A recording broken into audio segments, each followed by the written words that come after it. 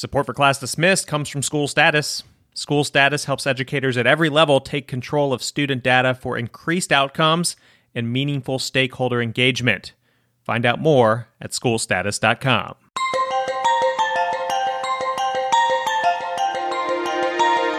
You are listening to Class Dismissed, episode 118, and I'm your host, Nick Ortego. This week, how to give feedback to your boss, and a university embraces a fourth grader after he's teased about his shirt. Stay with us.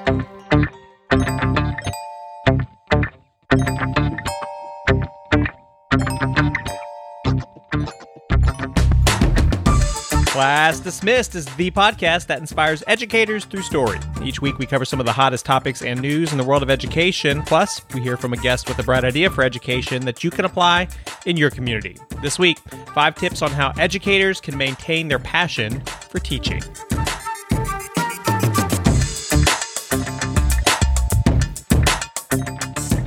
Hello, everybody. Nick Ortego here, and I'm joined by the principal with all the answers, Christina Pollard. Christina, should we... You like that? You like that with all the answers? Yeah. Do you feel that way sometimes? No. Well, should we tell our listeners about the podcast we found ourselves on Friday evening? Oh, my gosh. Absolutely. That was fun. It was. Yeah. I had no idea what to expect, and it was really hilarious. Well, and we got to set it up. First, I'm like home for the evening, and Christina calls me, and I'm like, hello? You know, like, what's going on? I'm not expecting to hear from you right now. On a Friday evening. On a Friday, and you're like, hey, you want to do a podcast? I think it was like, what you doing? Yeah. That's what it started with. It was like the setup. What are you doing? Because if you say nothing, then I've got something for you to do. And next thing I know, like 5 minutes later, we're on Gay Polk Payton's show. Yeah, the Survival Network online. It was fun. She's a character. Very much so. And she's a judge as well. Yes. So she's still a judge, right? She is. Right. That's and great. she still practices law with her private agency. So. And I've been meaning to tweet out that episode if anybody wants to listen to us on another show. But I think you've already done it, right? I did. Okay, but good. I did not tag our Class Dismissed. I should have done that. Oh, that's okay. But if somebody finds you on Twitter, have we ever plugged your Twitter account? Let's do it. Like, do you know it offhand? Your handle? Yes, at Chris to Doc P. That's my handle. Wait. At Chris. KRIS, the number 2, DOCP. For if I ever finish this dissertation. Oh, really? I didn't. How far along are you? Like, I'm all but dissertation. Oh, okay. Wow, I did not know that. I finished chapter 1 and then became a principal. So, and I've had no time. I'll be able to call you Dr. P? One day. Well, that's pretty cool. I like that. So my handle is my motivator. Well, speaking of, being a doctor, being the boss lady, I think that's kind of in line with the story you've got for us today, right? Oh, indeed. Oftentimes we have to sit back and reflect on our work environments, who we work with, and who we work for.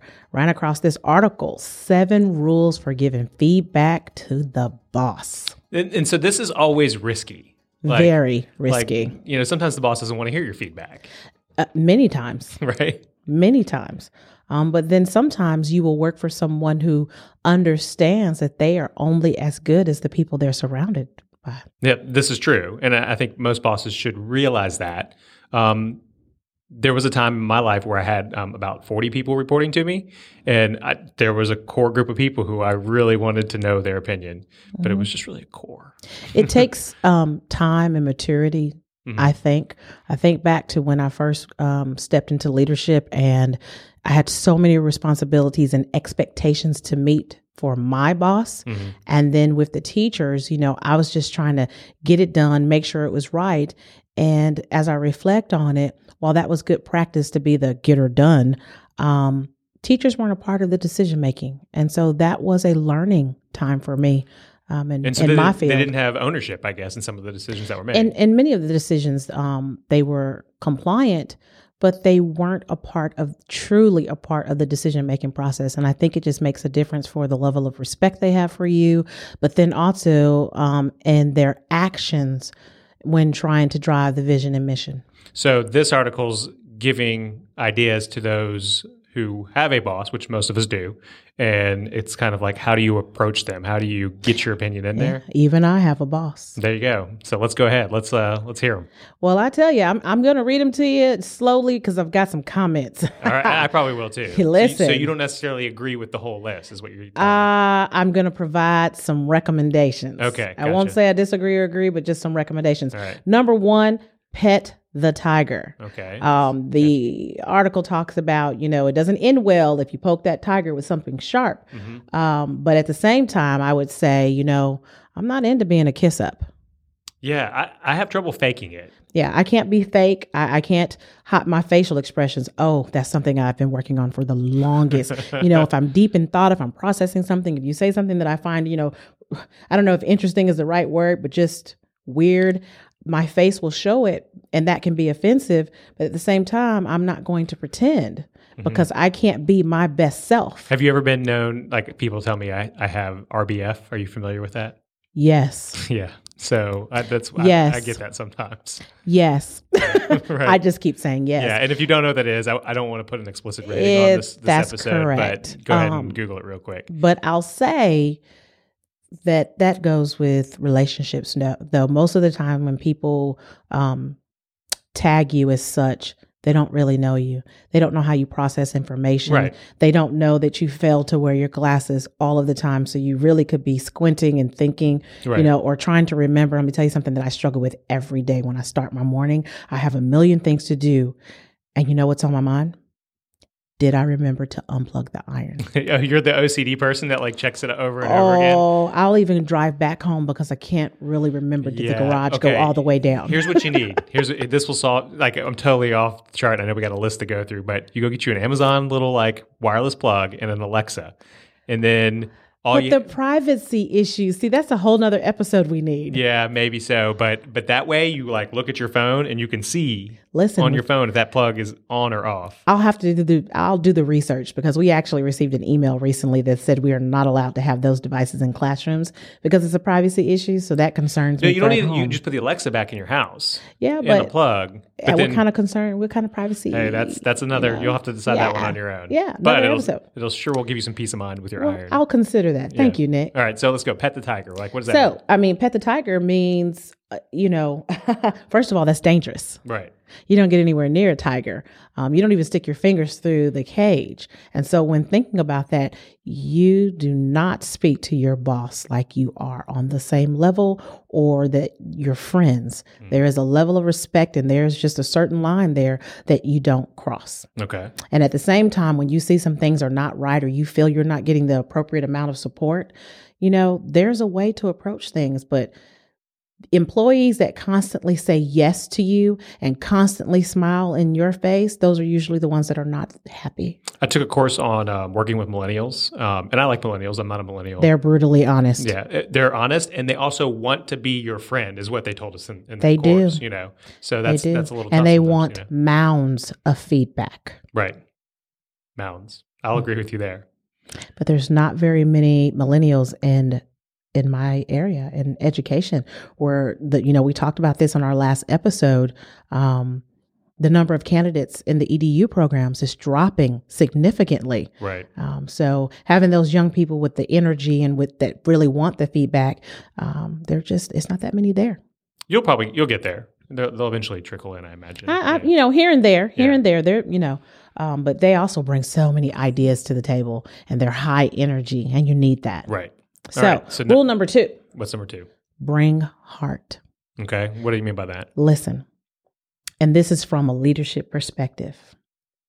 You can teach anyone skills, provide them all the support and training. Mm-hmm. But if they don't have heart, that's a problem. And when you need to approach a colleague or a supervisor, heart has to be in it. Because if it's all about self and your personal needs, then it's not what's best for the organization. Yeah, and I think a lot of bosses see through it when when it is about yourself. They kind of see your motivation. So I think that's good advice there. Mm-hmm. All right. And so there's a statement in here that says who you are speaks louder than what you say. Hey, That just goes back to your actions speak louder than words. Right. And so you can be fake, like we talked about in rule number 1. But as you also said, you can see right through that with people. If they're not really passionate and their heart is not really in the work that you're trying to do as an organization, then what you're bringing to the table for recommendations or suggestions or to even come and correct a boss, it's not authentic. Right. Yeah. You got to be authentic. Mm-hmm. All right. Number 3. Be known for rowing with, not sideways or against. I mean, that's an old adage. You got to be a team player. Right. Yeah. You know, there's no I in team. You know, my kids, whenever they get stuck, they talk about like, I don't love being in groups. You know, like teachers put them in groups, but it really is something that teachers should do, right? Because as long as the groups are purposeful and are supported by data. Well, and there you go. But I mean, as we grow older, we find ourselves in groups. And here's the big secret: like the kids that you grew up with in high school and all those personalities, they just go, they transfer with you to work. Like there's no leaving them behind. So you just got to get used to it. And that's true. But also you have to have really strong relationships with the people that you interact with, whether it's the teacher students or, a supervisor with employees, to understand how students perform best. There are introverts that will, give you their absolute best, but they don't want to interact. They don't want to talk. And then there are those who cannot function without noise. You know anybody like that? Oh, yeah. Oh, they love the environment of the loud classroom, so to speak. Right. It keeps them going. So you just gotta know your people. All right. Number 4. Speak for yourself and not others. That's good advice. Yes, when you have someone to come into your office and say, we don't really like the schedule you've put together. Right. The only way you should actually go to a boss or a supervisor and say, we don't like, you better have a survey with data results in hand. Right. Yeah, otherwise, be a man, be a woman and say, hey, I'm having a little bit of problem with this. Can we talk about it? I agree. I can't. There's also a lot of, people coming in, they're acting like they're bringing you a problem that they have, but they're really throwing their colleague under the bus. And I really dislike that as a boss. That was just me. So no, that's very true, because as a colleague, you should say to the other, those are very valid points. Why don't you talk to Mr. So-and-so about it? Why don't you talk to Miss So-and-so about it? We can go together. Mm-hmm. And then, there are the two of us, if I believe in what you're saying. But if you're going to talk about it, you got to be real careful, because no matter what's said in the teacher's lounge, in the, in the break area, it always gets back. It's tricky for a boss too, because you want eyes and ears amongst your team, but at the same time, you don't want to be perceived, and you don't want any employees to know that you appreciate them bringing information about someone else to you, because you got to kind of squash it. It'll create negativity within your climate. Exactly. So you want everyone to have a voice. You want everyone to know that your door is open and you want to hear feedback. But at the same time, you just need to be very careful with what you're bringing and why. All right. Number 5. Are we on 5? Always seek the best interests of others. Don't put your personal needs, your personal issues at hand. And I'll give you a great example. Okay. A few years ago when I started at my school, of course you come in and you don't want to make too many changes, but when you take over a high poverty, historically failing school, clearly something has to change. Right. And I'll never forget, I had a teacher come to me and she said, so I hear we're having staff development on Wednesdays. My Bible class starts at 6:15. What'd you say? I said, oh, that's great. I go to Bible class too, but staff development's going to start on time on Wednesdays. Yep. Didn't tell her what time it was going to end, because we're going to do what's best for kids. We're going to build our skills. We're going to work on our best practices, and try not to keep you too long, but I'm not going to change the day of the week because you go to church on Wednesday. Right. I respect you and get you out on time. Right. But she did not present that issue as something impacting student achievement. Right. Did you win her over in the long run? Oh, yeah. Good. Because I am timely. That she found out. Right. I cross my T's, I dot my I's. I like to start on time. I like to end on time, because everyone's attention span is rough in the afternoon anyway. Some people have better days than others. But when it's time to get in groups and do activities and staff development and all that good stuff, teachers are worn out. And I mean, respecting the other people's time is a great show of respect. I mean, you can pay me well, you can do all sorts of things, but if you don't respect my time, it's just such an insult sometimes. If you're always showing up late to a meeting that we have scheduled, to me, it's frustrating. Well, hopefully as a leader, you have been in the shoes of your employees. Yeah. You are a team. We are a we.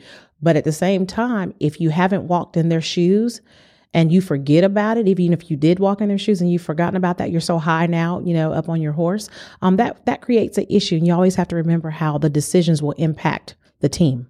All right. What's next? Okay. Number 6. All right. Understand, embrace, and model organizational vision, mission, and values. If you don't come in there with a game plan, if you cannot clearly communicate your vision for the school, where you'd like to see it in 3, 5, or your large organization, then the employees don't know what they're working towards. All right, but this is from employer to boss, right? Yeah. So if you don't agree with it, so let me just go back to say, if you can't clearly communicate it, the employees don't know what direction to go in. Agreed. So then if they come to you, little perturbed about, okay, I don't understand our end goal here. What's the deal?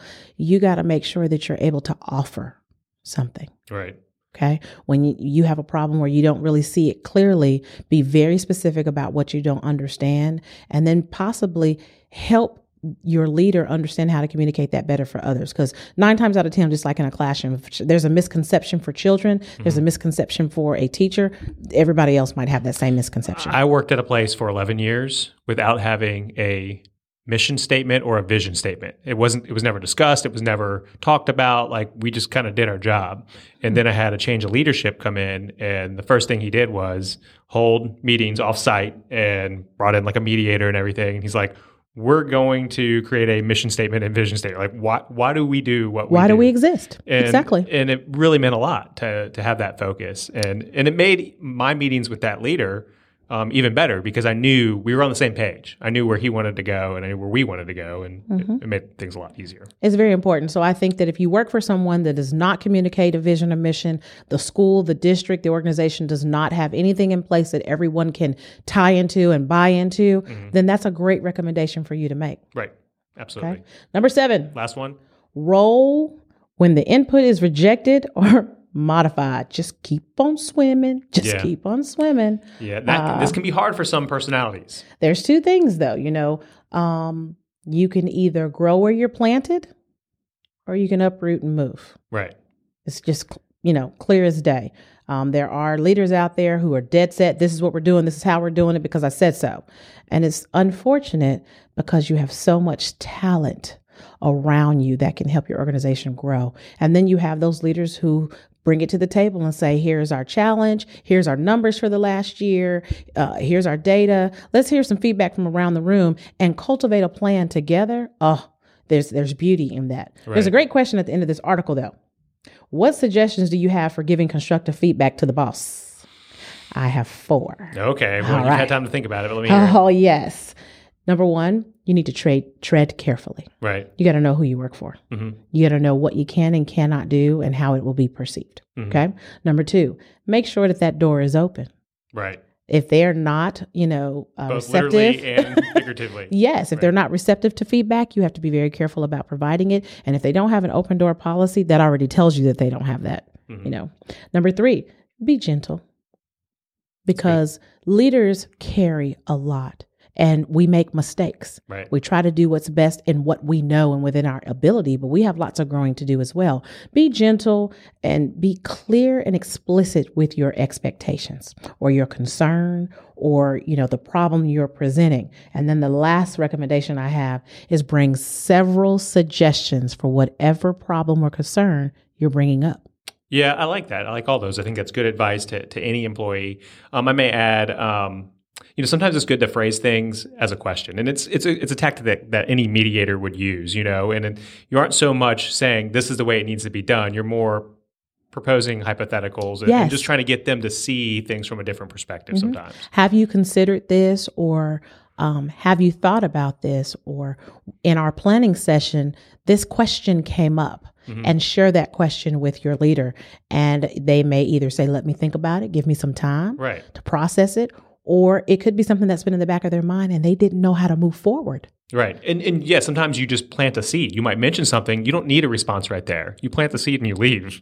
Yep. And then maybe a week from now, you might be in a conference and the boss may say, "Oh, you know what? I was thinking the other day," and you might not get credit for the idea, but that's okay. Because it is okay as long as it is productive for the entire school or district. That's all that matters. Right. I would say, and this kind of was going with number 7, if you happen to have the ear of your boss, and you offer something or they ask for your input and you disagree with it, and you need to make clear, like, okay, like it's okay if it's the right type of boss to say, I don't agree with you, but as soon as I walk out that door, no one will know. Like, I will support you on it. It's one of the most important things. Number one, you need to have within a leadership team.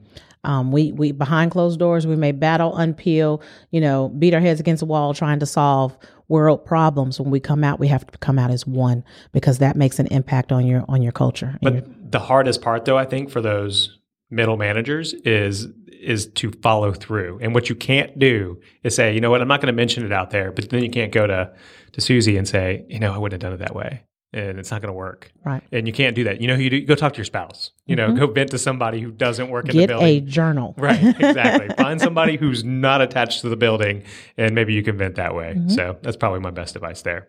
Good stuff. I like the list. And I know it's not necessarily just education centric, but I think it does apply in any school district. So absolutely. All right. Well, I've got one for you that I've been following, and you've had to have heard this story. It's kind of I try not to get these really big stories that a lot of people already know, but this one it was a happy story. So we had to get there. But did you hear about the kid with the Tennessee shirt?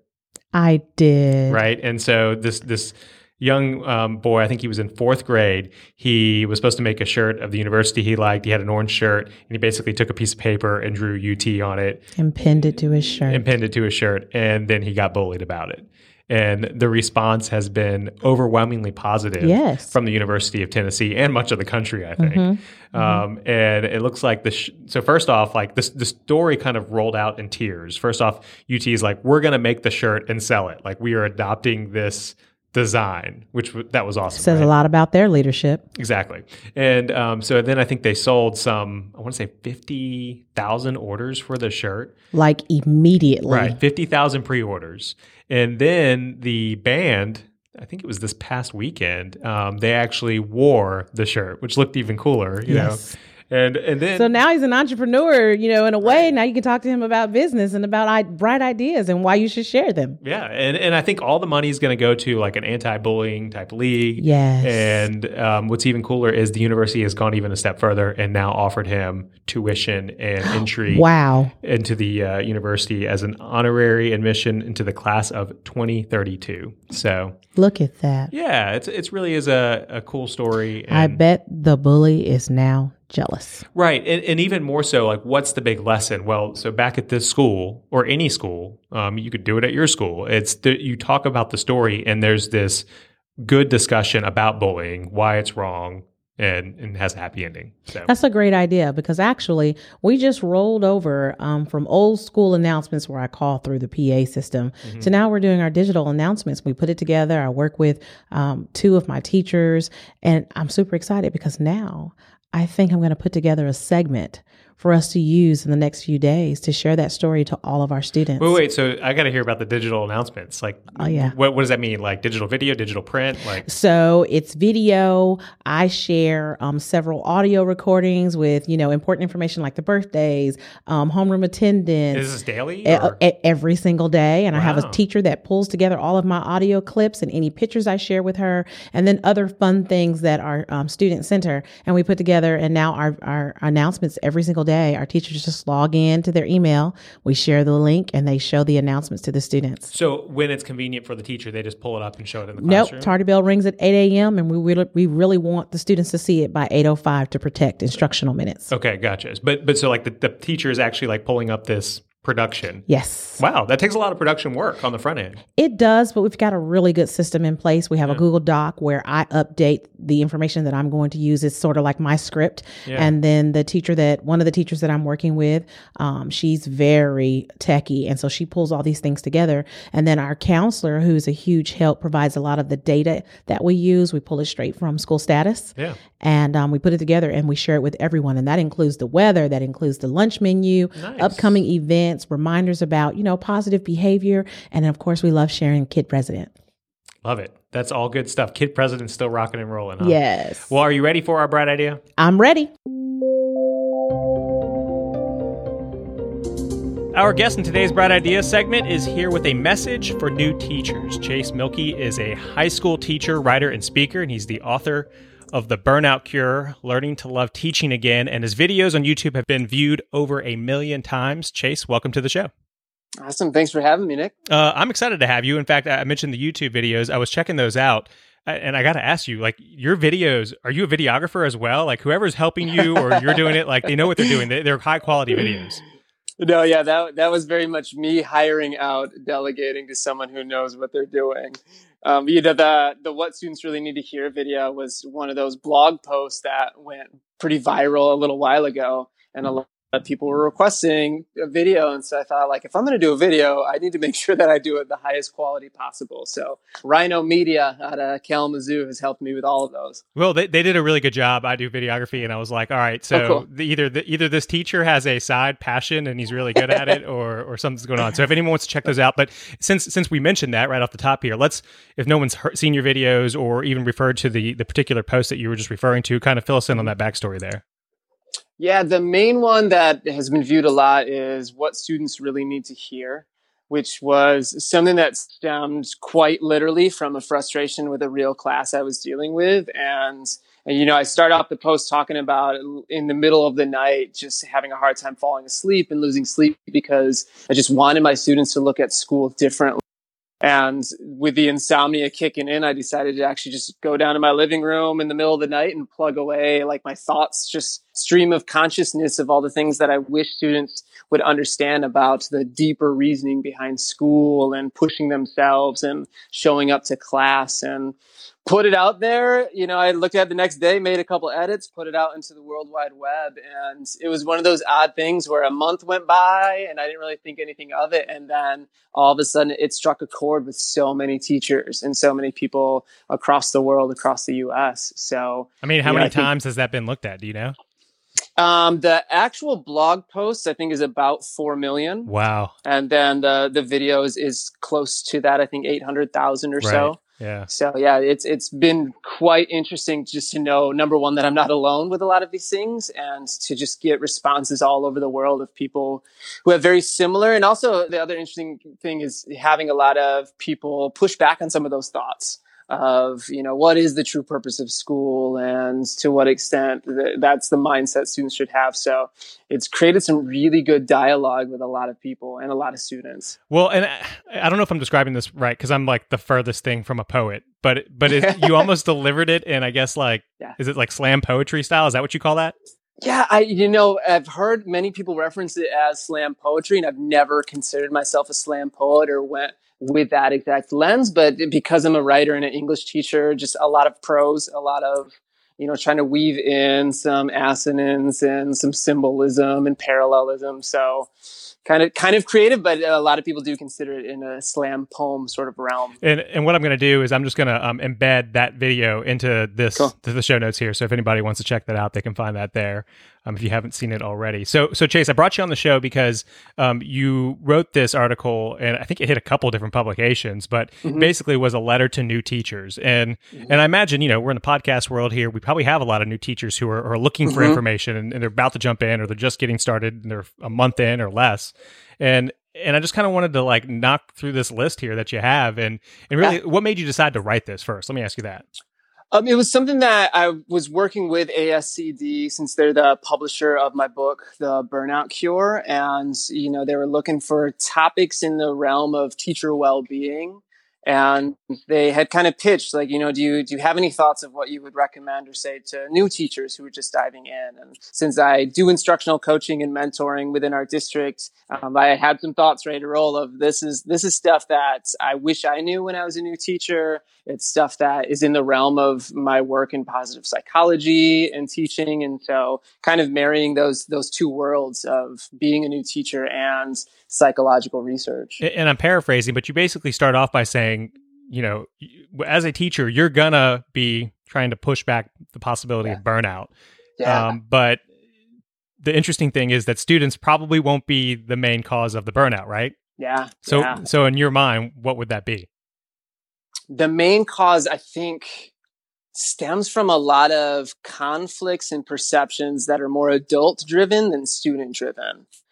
both for my personal world and talking with a lot of newer teachers or even veteran teachers, some of their main stressors are feeling, a lack of autonomy or respect or colleague conflict or struggles connecting with parents. And so there are all these other things beyond what we get prepared for of the actual classroom that can bleed into and make it really, really challenging. So if I'm hearing you right, you're saying don't let the system and bureaucracy beat you down. More or less, yeah. Okay. We're going to go full anarchy uprising. No, I think a lot of it is just trying to be far more intentional with how to preserve your passion when all these things can make it really hard to stay passionate and stay energized. So you offer a list of what you call passion stokers, and I want to. And is that your? Did you coin that? I like that. That's me. Yeah, that's good. I like that. As I know. Okay, passion stokers, and we're just going to kind of roll through these. But number one, find a positive tribe. Tell me about that. Yeah, the idea of social connection is so huge, not only for avoiding burnout, but just for well-being in general. And a lot of teachers, including myself, sometimes we get into a situation or a building or a district and we have a hard time finding people. And we have a hard time finding people who have the same level of passion and sometimes the same level of energy.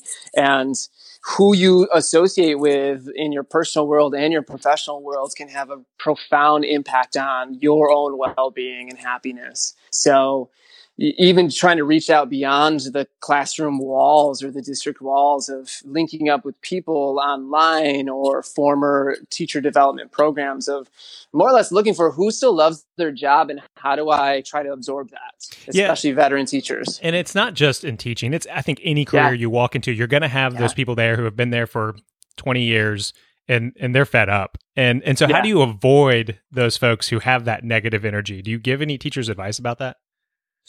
There are moments when you can't avoid it. I actually wrote a blog post recently that I call conversational dieting, of learning how to treat conversations like food and learning how to not give into the junk food of gossip and negativity. And so there are some strategies of how to try to redirect conversations towards action and positivity. But the reality is sometimes it's really hard to avoid some of that in meetings or in unexpected interactions. So it's not necessarily avoid entirely because that's almost impossible. It is, how do I supplement with still connecting with other people who love what they do?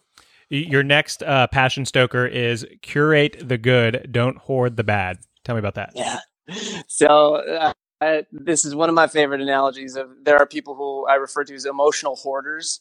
Teachers are really good at hoarding emotion. That we're just surrounded by student emotion and colleague emotion. And sometimes when we end our day, we're still carrying that emotion, pleasant or unpleasant. We might meet up with some colleagues for a cocktail after work, and then it's just people venting and talking about what's wrong and what's bad. And that stuff wears on us emotionally. It wears on us. And so trying to look at it instead of a curator. A curator can go about the world and notice the bad art and notice the stuff that isn't good, but the curator isn't going to bring that stuff home. The curator isn't going to bring those and put them front and center in their household and make it the centerpiece of their entire existence as a teacher or an individual. And I think that's a big idea of how do I notice the bad, but how do I make sure that the things I'm talking about, the things that I am really putting my emotional energy in, are the things that are good and uplift me and make me feel like my work matters. Your number 3, passion stoker, forgive. Yeah. Oh, it's the hardest one. That one is, I think, one of the most important, but it is so hard. Teachers have this mismatch between really high expectations for ourselves and for our students, and then also having to meet our students where they are and sometimes having to meet colleagues where they are. And that can cause some resentment when a student or a parent or a colleague doesn't behave the way we want them to. And naturally, by the business of working with people, we're going to have those conflicts. So learning to let go of needing to fix everything and change everything and learning to let go of the past can help us still move forward. And also, I think, especially for young teachers or maybe even just teachers of all ages, learning to forgive ourselves when we make mistakes, because it can be brutal of wanting to change the world and then realizing we can't bear the weight of the world on our shoulders. Sometimes it makes us feel like we're not enough or we're not adequate, and just giving ourselves permission to do our best and know that it's not always going to be perfect. I mean, if I'm hearing you right on this one, and it's something that I think I've been trying to do over the past several years, and that's to be okay with meeting someone beyond halfway. It's like we kind of expect people to meet us halfway, but often they let us down. They don't. But you just kind of got to go 75% sometime or 99% sometime. Is that pretty much what you're saying? Yeah, to some extent, I think it is, trying to do our best to meet someone halfway. But I also think it's figuring out how long are we lingering about something that's happened in the past, especially something that we can't change. There are students who I still have trauma of making a huge mistake and doing something that I regretted. And those things linger sometimes so much that we have a hard time moving forward. There have been moments of conflict with colleagues that sometimes I have to realize that happened years ago when we were both in different places. And how do I just set that aside and treat the moment for what the moment is without all the baggage of my past or the past of the situation? All right. Number 4, own your present and future. Yeah, that's kind of similar to this idea of extending from forgiveness. Is we get caught up in the past, but it goes a whole nother level of this internal locus of control that, and I linked some studies in that article. Yeah, which I really liked. I thought that was clever. You cite several studies throughout this whole entire article. Yeah, that's always been my focus is having things that are grounded in research, but put to practice with teachers, real life teachers and people in the industry. And there are a lot of studies that if you focus on what's within your control and learn to set aside what's out of your control, you typically have less conflict in your relationships. You typically feel more satisfied about the work you do. Typically, you're more resilient when things do go wrong. So that's another major element. And I think what brings a lot of people down in education is they focus so much their energy on stuff beyond their control, things that are really difficult to try to shift and change with one person, one life. And it doesn't mean ignoring some of those things, but when it comes down to it, we're in control of our classrooms. We're in control of how we create learning opportunities. We're in control of our words and our responses. And so focusing on that's a big part of perseverance and making sure that we have a sense of autonomy and control. Craft your calling is your number 5.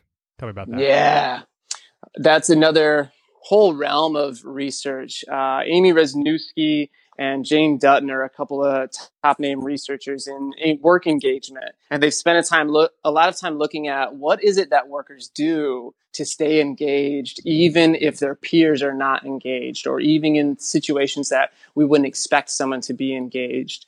And their data has found out that there are really like 3 main things that people do to craft their job or craft their calling. They either change the amount or type of interactions with other people. So trying to increase interactions with certain people, decrease interactions, change the nature of the relationship. Sometimes they craft their actual task. So finding ways to make it their own or adapt it to their style and their worlds, or sometimes they try to shift how they frame a problem or view it. And those 3 different layers of job crafting are things that all of us can do regardless of our circumstances. And everyone typically does it to some extent, but people who love their work do it intentionally. They recognize when they're feeling burned out and they try to figure out, okay, what do I need to change? Do I need to change how I'm interacting with people? Do I need to change how I'm doing this task? Do I need to even just change my mindset around it?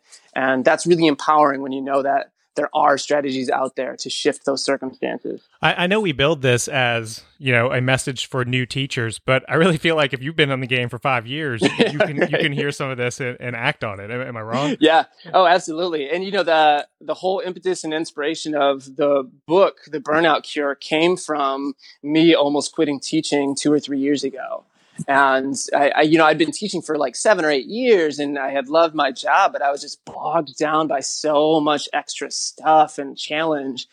And it was ironic because I was, about to quit teaching, but I was also teaching a positive psychology class about all these studies and things. So it was a serendipitous thing of I need to double down and actually practice what I preach more intentionally. Well, and were you almost counseling yourself in the crafting of the book?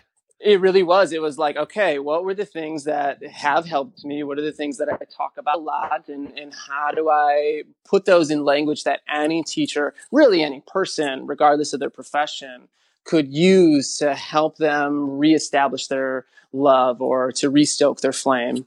I mean this as a compliment, but you seem, I have no idea how old you are, but you seem younger than me.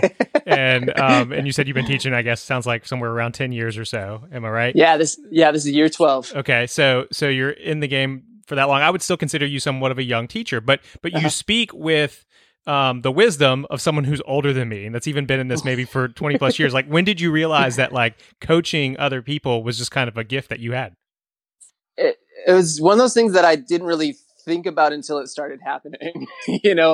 So much of my passion was just through the lens of blogging. So anytime I was dealing with something in my personal world or dealing with something in teaching or even just learn something beneficial, I would just write about it. And then, that kind of segued into I wasn't alone and other people were getting a chance to see those posts and comment and share them. So just one of those things that, I'm pursuing what I love, and it just happens to be influential to other people sometimes. Well, hopefully you're reaching some teachers today. If somebody wants to keep up with you, like, should they follow you on the blog or check out you on Twitter, or like, where do you like to hang out?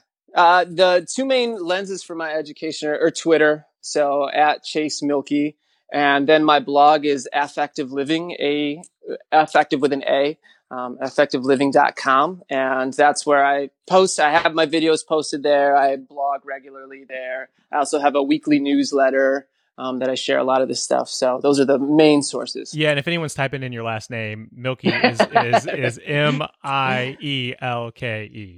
Yes. Right? Very, very German. Yeah. But there you go. So again, Chase, we appreciate you taking the time to share all your wisdom with us. Are you ready for our pop quiz?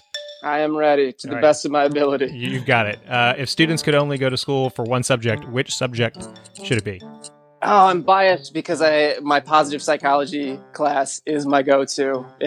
We do everything to try to establish more happiness and purpose, so why not teach it directly? What are we not teaching in school that we should be teaching? Well-being, how to take care of yourself. Yeah, and elaborate on that. Like, what makes you say that? I think so many of the external problems that we have stem from people not having self-reflection and introspection.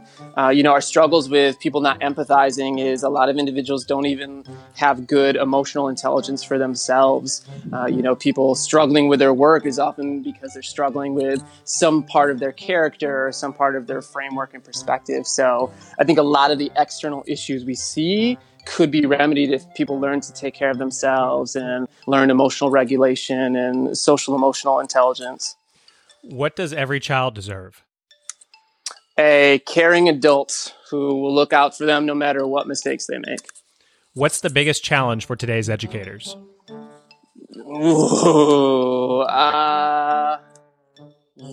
Lack of respect from culture. What's the best gift to give an educator? Time, and if the educator is down for it, maybe alcohol. Time and alcohol. That's the title of your next book. Right, that'll be the one. Yeah. All right. Which teacher changed your life? Ooh, that's an interesting one because I never had a single teacher. Part of my motivation of going into teaching is feeling like I didn't have an adult who treated me with respect. However, my assistant principal was one of the few people who treated me like a person, and it's probably because I was in trouble a lot. I was a troublemaker. Yeah. But Mr. Conroy was one of those people who he treated people like people and individuals, and that was one of my main inspirations. Well, I mean, is there a particular moment where, like you said, you were in trouble? Did he, ever pull you in the office and something stuck with you in your mind? It was just more of, he was a big practitioner of love and logic. Right. And so, he was very much, he would talk to me. He wouldn't yell at me. He wouldn't guilt me. He wouldn't make me feel like I have, damaged the world or the history. He was kind of like, yeah, you're about to make a choice and it's not going to be a good choice, and here's going to be the consequence, but it's your choice to make. And as little as those moments were, it actually spoke to me of someone who is going to treat me like an adult, but also hold me accountable when I'm stupid. Right. Well, last question, pen or pencil? Pen. Pilot G207, the best pen out there. There you go. Chase Mielke, we appreciate the pen tip as well as all the other advice that you had to give. Awesome. And keep in touch with the show, please. Hey, thank you for having me on. That's going to do it for this episode of Class Dismissed. If you want to send us an idea or comment, remember you can always email us at info@classdismissedpodcast.com or tweet us at classdismiss. We're here to support educators, but we need your support as well, so please subscribe to the show, and we'd also appreciate it if you could leave us a 5-star review on iTunes. On behalf of all the good people working at School Status and Christina, representing all those educators out there, thank you for listening. I'm Nick Ortego, and I'll talk with you next week. Class dismissed!